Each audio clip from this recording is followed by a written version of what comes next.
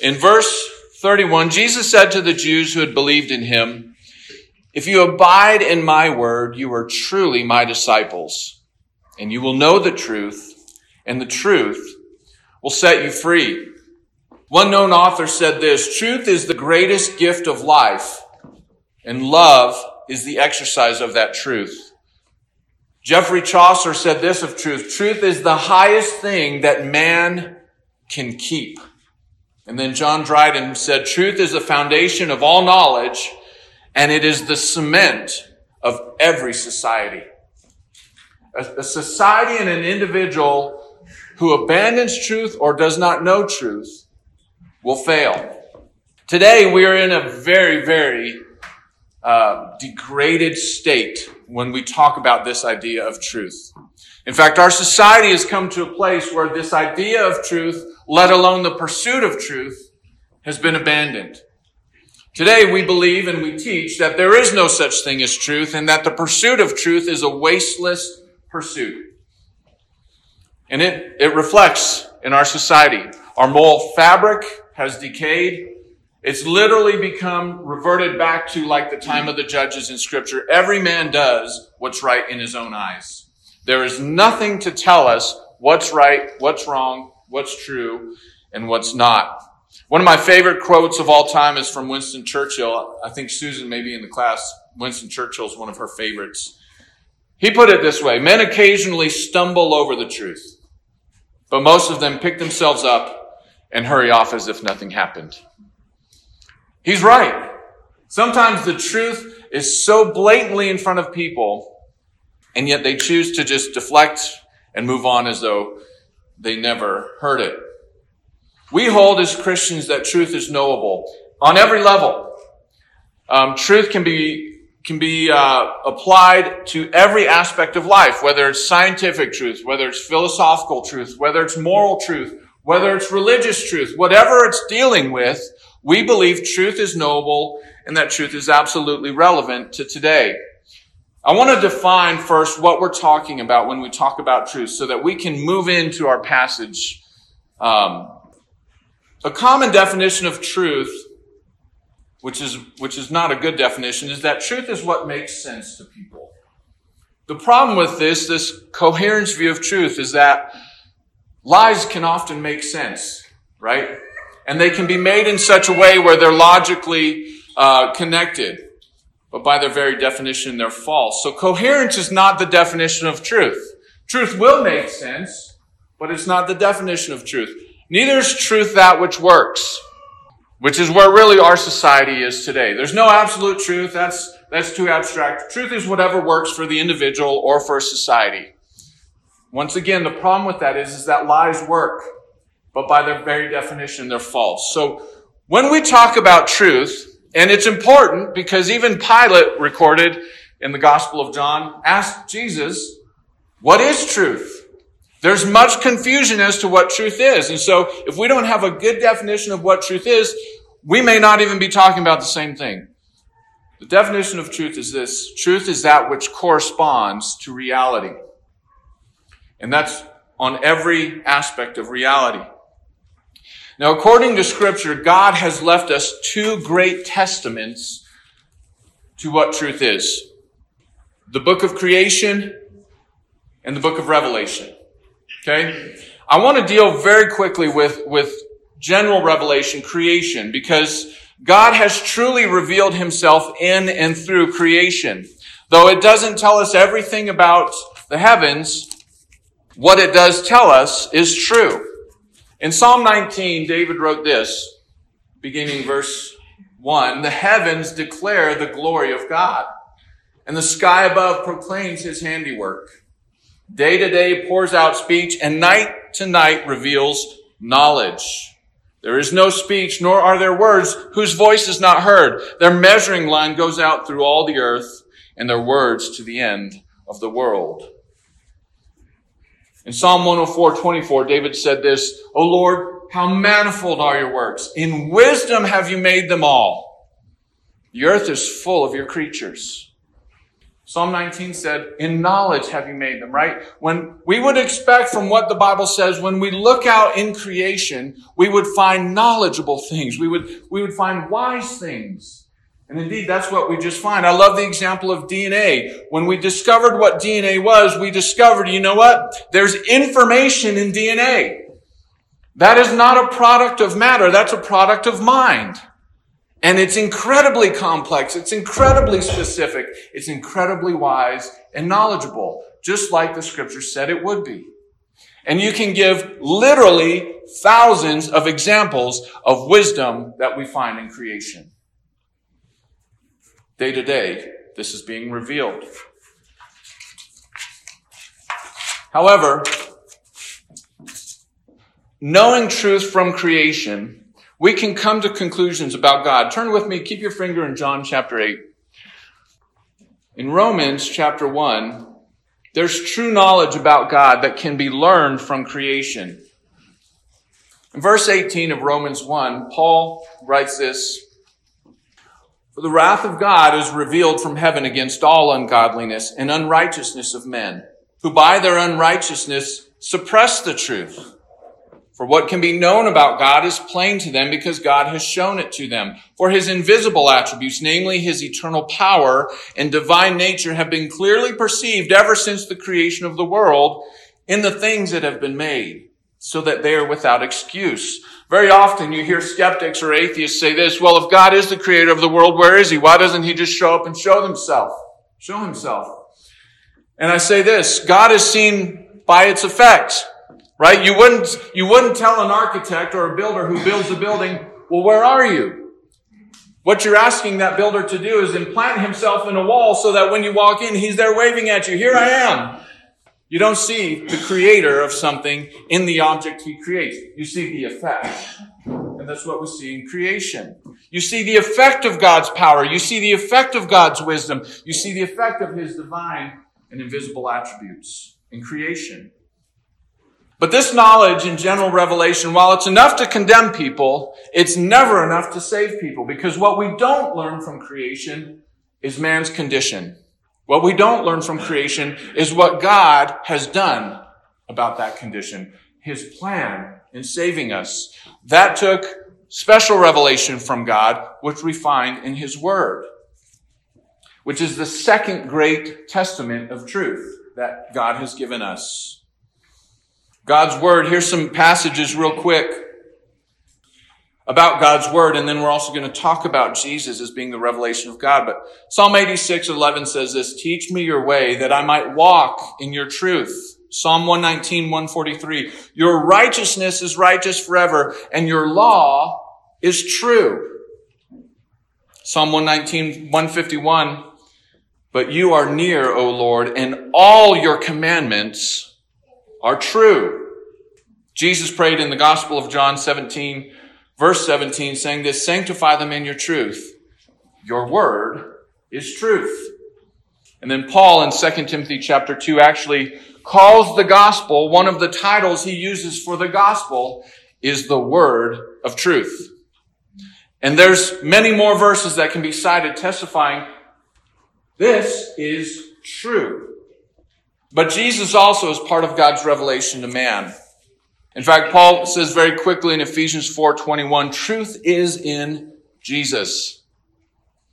He is the embodiment of truth. He is the revelation of truth. In fact, one of my favorite passages, Revelation 3:7, in the church to Philadelphia, as Jesus identified himself in many characteristics to the various churches, how he chose to identify himself to that church was as the true one.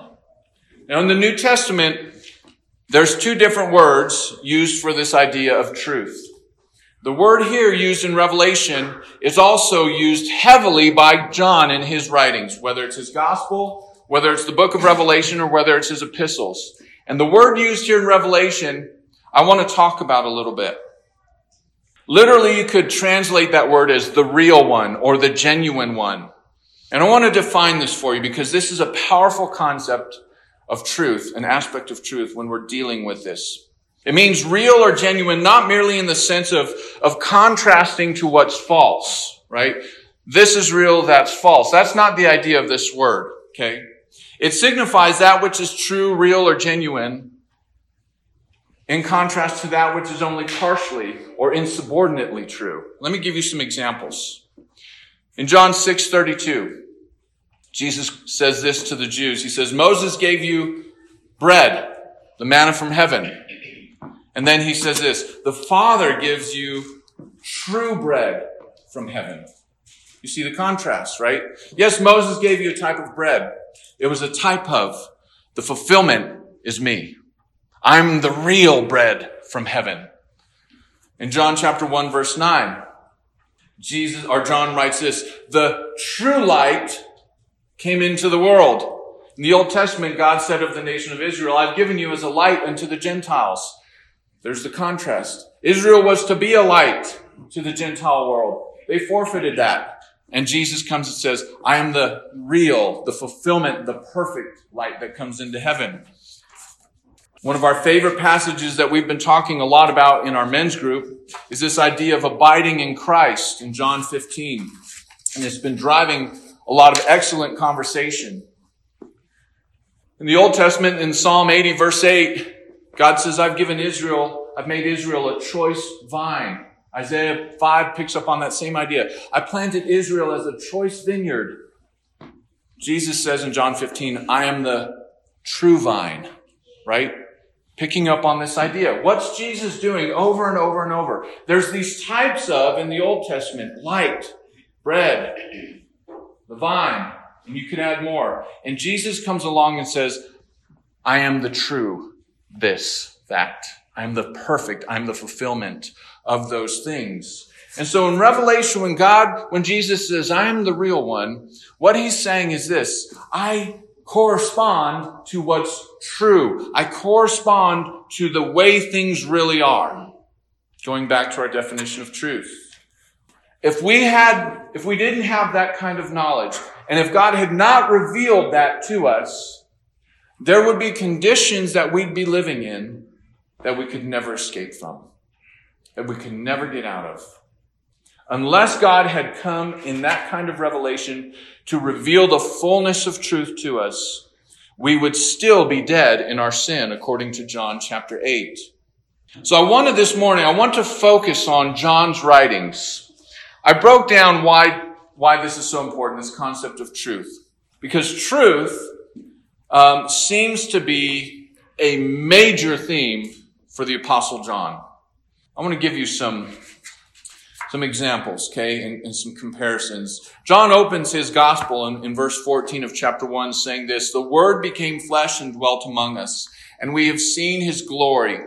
Glory as of the only Son from the Father, full of grace and truth. And then in verse 17 he says, the law was given through Moses, grace and truth came through Jesus Christ. And John uses both the Greek words for truth, this idea of the substantive kind of truth. Jesus is the perfect. And then the idea of truth that we're familiar with. This is right, this is wrong, this is true, this is not. The compare and contrast type of truth. But for comparison's sake, listen to this. The word truth in the four Gospels, Matthew uses the word truth 3 times, and he uses the word true 1 time. The longest of all the Gospels. He uses the word truth 3 times, the word true 1 time. Mark uses the word truth 3 times and the word true 1 time. Luke uses it a little bit more. He uses the word truth 5 times and the word true 1 time. When we get to John's Gospel, it's quite different. John uses the word truth 27 times and the word true 20 times. In his epistles and in the book of Revelation, it's even more. 16 times the word true is used in his epistles in Revelation, and 20 times the word truth is used in his epistles alone. Truth is a major concept for the Apostle John. And when you look at the structure of his gospel, truth is all the way through it. It lets us know, what is John after? What is he pointing us to? Truth is sprinkled throughout his whole gospel, but in 22 chapters, we get to chapter 8, and there seems to be a concentration of John in one account of this idea of truth. It's as though John is saying, look, this is so important. I'm bringing us here to look at this. In that chapter alone, chapter 8, the word true and truth is used 12 times. The highest concentration of this idea in one single chapter in the whole Bible. Do you think that gives us a perspective of what John's after? Absolutely. He wants us to know what truth is, and is found in the person of Christ. So what I want to spend the rest of our time on, because John chapter 8 is a very long chapter, I want to highlight really what this chapter is doing for us, okay? Because what it comes down to, John chapter 8 is a very long and quite intense conversation that Jesus is having with these Jews. And it comes down to two perspectives. Jesus is asserting to the Jews who they are, and he's asserting who he is. The Jews are saying, who you say we are is not who we are, and who you say you are is not who you are. So it's a battle of perspectives. Jesus is asserting these things as true, and the Jews are saying, no, they're not. And that's really what it comes down to. But why is it important? Because if you get it wrong, you're either free if you get it right, or you're still enslaved if you don't. Battle of perspective on who we are and who Jesus is literally has life and death consequences. That's why it's important. That's why truth is of incomparable value as a gift. And unless Jesus had revealed these things as true, we would still be in darkness. We'd still be in darkness. So let's look at this. And I'm going to move quickly. I'm not going to read these passages, but I'm going to say the verse and say what the truth or the assertion is, okay? So the first thing we're going to consider is what perspective Jesus said of himself. Who is Jesus? Who is he asserting himself to be in this John chapter 8? We're going to begin in verse 12. In verse 12, Jesus said of himself two different things. First, he said, I'm the light of the world. And then he says this, I am also the light of life. He's the light of the world, and he's the light of life. Down in verse 14 and verse 16, Jesus speaks true testimony and gives true judgment concerning things. Now, this is a sticky issue, right? In our pluralistic and relativistic society today, everyone's entitled to their opinion, and every opinion is counted as equally true. But Jesus says, no, it's not. Not every opinion about any issue is true, but I'm telling you this. What I'm telling you is true. I speak true testimony and I speak true judgment. In verse 14, let's read it. He says, even if I do bear witness about myself, my testimony is true. For I know where I came from and where I'm going. In verse 16, he says, yet even if I do judge, my judgment is true. For it is not I alone who judge, but I and the Father who sent me. How invaluable in this confusing society we live in, when there's a cacophony of voices saying, this is true, this is true, this is true, this is true, that we can come to one who says, you know what, I've come from the Father, and I speak truly of him, and I give accurate judgment concerning it. Unless we had someone like that outside of the system, coming into the system, so to speak, we would be in a mess. We'd be in a battle of ideas with no way to say, this is true, this is false. Jesus cuts through all of that and says, listen to me. In verse 23, Jesus says, I've come from above. He says, you are from below, I am from above. You are of this world, I am not of this world. So Jesus is from above. He's heavenly in his origin. In number 5, Jesus declares true words from God. Now, this is something so important because it's most often said in verse 26, 28, 38, 40, and 45. He says the same things. Let's just read one of those examples in verse 26. Jesus says, I have much to say about you and much to judge, but he who sent me is true, and I declare to the world what I have heard from him. He emphasizes this fact over and over in this chapter. I declare to you true words. Jesus in verse 29 says he always does what pleases God. Verse 31 and 32 we read, he came to set the captives free. Those who are enslaved in sin, he's come to set free. In verse 36 he says essentially the same thing. If the Son sets you free, you are free indeed. He says he has authority and power over death in verse 51. He says, truly, truly in that verse, I say to you, if anyone keeps my word, he will never see death. His word, he says, is true, and if you keep it, you will never see death. He goes on still. He's glorified by the Father in verse 54. He knows the Father in verse 55. And he keeps God's word, his true word, in verse 55. And then last of all in verse 58, Jesus sets the hammer down and he says, I am the great I am. He takes this title of deity for himself. And the Jews knew exactly what he was saying. He says, I'm God. And they pick up stones to stone him, thinking he's blaspheming. He makes an undeniable claim to being equal with the Father, taking that Old Testament title that God used to reveal himself to Moses. Jesus says, that's me. So that's what Jesus testifies about himself just in this chapter. Pretty substantive. What does he say about us in this chapter? Well, it's not so good. In fact, it's quite alarming. It's quite confrontational if it's true. So Jesus teaches us true things about ourselves. Why this is so important before we go through this list. If we're honest with ourselves and our pride, we would never say these things about ourselves.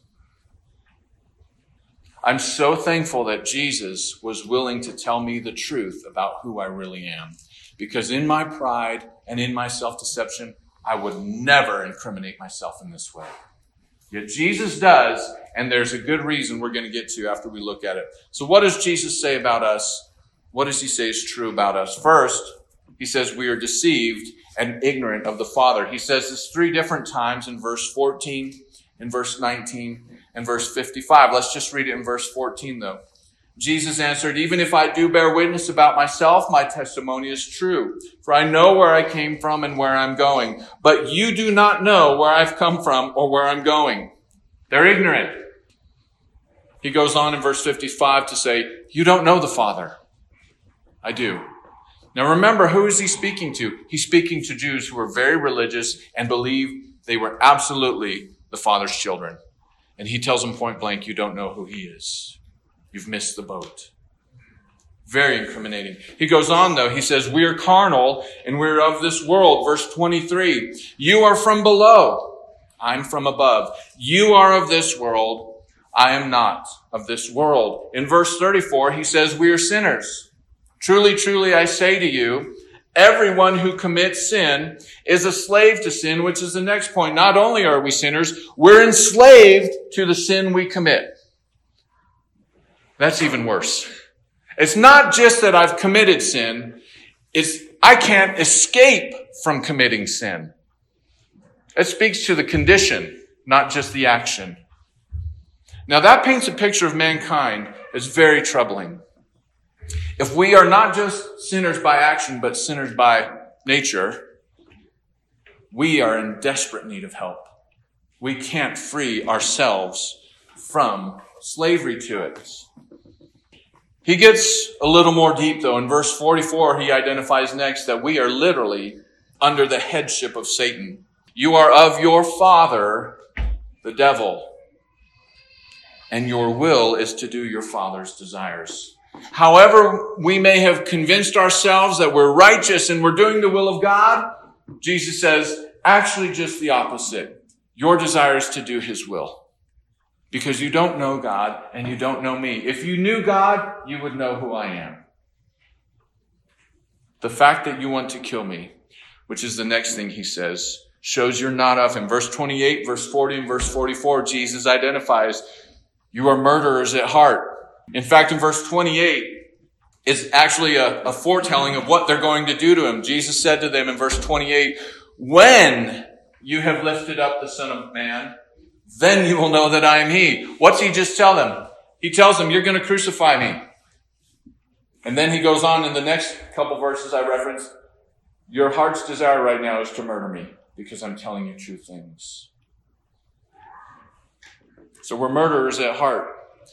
Not only that, verse 43 says we can't even bear to hear the truth.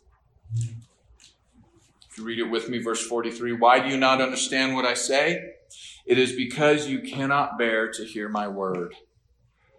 Verse 55, Jesus says, not only this, we are liars. Why? Because we are of Satan, our father. And he says in verse 55, you have not known him, I know him. If I were to say that I do not know him, I would be a liar like you. But I do know him and I keep his word. And then he says this, verse 56, your father Abraham rejoiced that he would see my day, and he saw it and was glad. The most important thing, though, is what I said at the beginning, verse 24. Unless we receive this testimony, not only about who Jesus is, but about who we really are, there's existential consequences. Verse 24. I told you that you would die in your sins, for unless you believe that I am he, you will die in your sins. A lot is said in this chapter. But as I've said, the way you look at this chapter is it's a battle of perspectives. And really what Jesus is doing is he's battling for them, even though they think he's battling against them. What he's trying to get the Jews to see is unless you see the truth of these things, you are dead. There's no hope for you.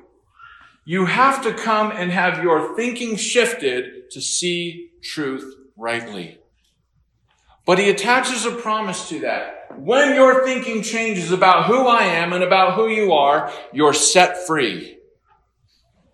There's freedom there. That's why this kind of truth in particular that we're talking about, we're not talking about philosophical truth. We're not talking about moral truth. We're not talking about mathematical or any kind of truth. We're talking about truth that is eternally relevant to the soul of people. And unless this truth had been revealed to us by the Father, we would still be dead in our sins. So everything Jesus said about himself, the Jews rejected as false. Everything Jesus said about the Jews rejected as false. Conversely, everything Jesus said about himself was true. And everything Jesus said about the Jews was also true. So these realities outlined in this chapter lay out truth that we would never have arrived at. Before we came to faith, in other words, we were deceived about reality, about the spiritual reality of where we were at. That's why Jesus identified himself as the real, the reality of these things. He is the perfect fulfillment of things that we were ignorant about. So if we were wrong on these points, we missed the boat entirely. Jesus made it clear, unless you believe in me, you're dead in your sins. But here's how we're going to wrap this up, because it doesn't end on a sour note for those who believe. Believing in Jesus requires us to believe what he says about ourselves and about him. And this is where true freedom from knowing the truth is given. One of the hardest things for people in wrestling and coming to faith in the Lord is to accept this testimony about themselves. Because they want desperately in their heart to believe that they're good. They want desperately in their heart to believe, I can do it. I can pull up my boots and get it done. And I'm okay. I'm going to be good enough to stand before the Father. And there's this battle that rages in our hearts when we're dealing with this truth claim, where if we never come to the place of saying, you know what? I cannot do it. I am never good enough. I will never be good enough. Not only that, I'm not even close to a definition of good. I've missed the boat. But the promise is this: when we come in our heart and we believe what Jesus has said, as indicting as it is to us, that's when we find freedom from those consequences. And what a powerful experience that is for people who've lived either a very self-righteous life or a very sinful life. Both have the same need. You've got to believe what Jesus says about who you are and what your need is. I listed several things from this passage as well as others in the New Testament of what exactly it is that we are set free from. Jesus says, when you believe in him, you will know the truth and you will be free, okay? First of all, from this passage, we know we are set free from the bondage of what's false. Verse 31 and 32 makes that clear. We will come to know the truth, having believed at one time lies. So we're set free from the bondage of falsehood. Again, I'm not talking about, hey man, I got my calculus problem wrong. I'm not talking about that falsehood. The falsehood here is if you get it wrong, there's no hope. That falsehood we can have assurance of. I heard one pastor say one time, the world seeks answers to all the immediate questions and they ignore the ultimate ones. What God does is he answers all the ultimate questions and sometimes doesn't answer the immediate ones. I love that. There's many things I don't understand that are immediately pressing. I don't get it. But you know what I can have assurance of, what I can have true knowledge of? The ultimate issues regarding my soul. Every one of them has been settled in the courts of heaven. So he sets us free from the bondage of falsehood. He sets us free from the bondage of Satan. I can remember the first time I read in John's epistle, chapter 5, verse 19. John says that the evil one has sway over the whole world. I was shocked when I read that. I was like, my goodness. Because I was still under this kind of impression that there's bad people and there's good people. And I was still one of those good people. Satan doesn't have sway over me. Well, John says he did. And the life I lived reflected that. He did have sway over me. In fact, 2 Corinthians 4, Paul says it this way, that Satan has blinded the minds of those who don't believe to keep them from seeing the light of the gospel of the glory of Christ. He's blinded their minds. They literally cannot see. We were talking about this concept, I can't remember where now, but just recently how, we expect people who haven't come to faith yet to understand these things. It seems so simple to us. But the reality is, they can't see it. They're blind. As basic as these truths might be to a seasoned Christian, they're not basic to people who don't know the Lord because there's a deception over their eyes. And the Lord has to remove that. How does he remove it? When they begin to believe his testimony. When I begin to believe what God has said about me, that literally I'm doing the will of Satan. If that's true, that's alarming. But he's come to set me free from it. The third thing I wrote down that we're set free from is actually out of Romans chapter 8, where Paul writes, there's therefore now no condemnation for those who are in Christ Jesus. Before we come to faith, we are already under condemnation, Jesus said in John 3. When we come to faith, we're set free from that. We're not under wrath. We are under grace. Why? Because Jesus has already paid that penalty, being condemned for us. There's nothing left to be paid. Which leads to the fourth thing identified in the Gospel of John. We're set free from judgment. Turn over to chapter 3, if you will, of John's Gospel. John 3:18. Jesus says that very thing. Whoever believes in him is not condemned, but whoever does not believe is condemned already. Okay? There's no judgment. Go over to chapter 5, verse 24. Truly, truly, I say to you, whoever hears my word and believes him who sent me has eternal life. He does not come into judgment, but is passed from death to life. True words. It's not by works. It's not by being good enough. It's by believing the word of Christ. That's salvation. You believe it and Jesus says, you have life. You've been set free. We've been set free from spiritual ignorance. And that's essentially what John said back in chapter 8.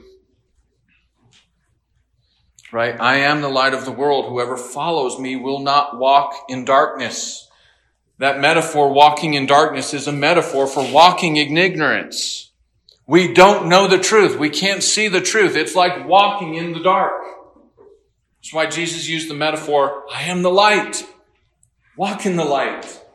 Walk in truth. When we come to faith, we walk in light. We see reality. We are set free from spiritual ignorance. As we just said, we are also set free from spiritual death. We read that in John 5. But in verse 51 of chapter 8, he says the same thing. Truly, truly, I say to you, if anyone keeps my word, he will never see death.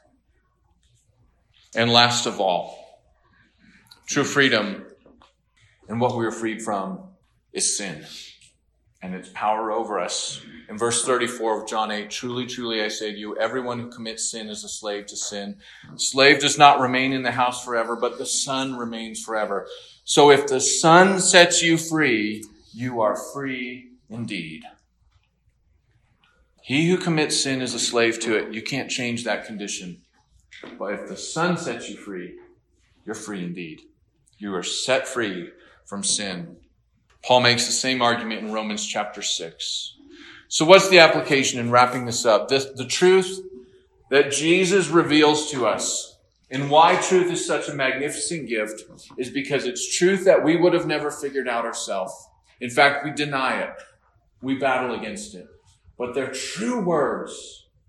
I can remember in my struggle in coming to faith in Christ, how things seemed so confusing. It was so daunting. I was in the dark. And as hard as I would try to figure things out, as hard as I would try to figure out myself and why I kept doing certain things, I couldn't do it. Maybe you're there. Maybe you're there. This is part of why knowing truth is so important. You are set free from all these things. So the truth Jesus revealed to us, both about ourselves and about who he is, was a gift meant to liberate sinners. In fact, Luke 19 says this, the Son of Man came to seek and save the lost. But I want to read in ending a passage out of Luke chapter 4, if you want to turn there. Luke chapter 4. This ministry of Jesus in proclaiming liberty, proclaiming freedom through proclaiming truth is so awesome. It is why he came. In Luke 4, the context is this. Jesus is coming to his hometown of Nazareth. They knew him as a boy. They knew him growing up as a carpenter's son and a carpenter himself. But he comes back in his ministry in the fullness of the Spirit. Verse 16 of chapter 4, Luke 4, says, he came to Nazareth where he had been brought up. And as was his custom, he went to the synagogue on the Sabbath day. And he stood up to read. And the scroll of the prophet Isaiah was given to him. He unrolled the scroll and found the place where it is written, the Spirit of the Lord is upon me, because he has anointed me to proclaim good news to the poor. He has sent me to proclaim liberty to the captives and recovering of sight to the blind, to set at liberty those who are oppressed, and to proclaim the year of the Lord's favor. Can you imagine listening to Jesus read that about himself? That would send chills up your spine, knowing he's talking about himself. He rolled up the scroll, gave it back to the attendant, and he sat down. I love that. He reads it, rolls it back up, which would have taken a little time, gives it back to the attendant, and he sits down. He doesn't expound. He simply reads the word of God, and everyone's looking at him, it says. And then finally he breaks the silence and he says, today, this scripture has been fulfilled in your hearing. Powerful words. What did Jesus just say? I've come to set you free. I'm proclaiming liberty. There's freedom in the truth of that proclamation. And that is why Jesus came. That is why we as a church celebrate the testimony of Christ to us as truth, because truth brings spiritual freedom when we're spiritually lost. What are we to do with this church? What are we to do with this gospel? What are we to do with this truth that's been entrusted? Well, Paul said in 1 Timothy 3, the church is the pillar and support of the truth. You are to raise this up. You are to hold it firmly with conviction. We are to speak it and teach it to others, just as Jesus proclaimed it to others. And according to 2 Timothy 2, we are to rightly divide the word of truth. We're to know it, understand it, proclaim it, pass it on. That's truth. That's good truth.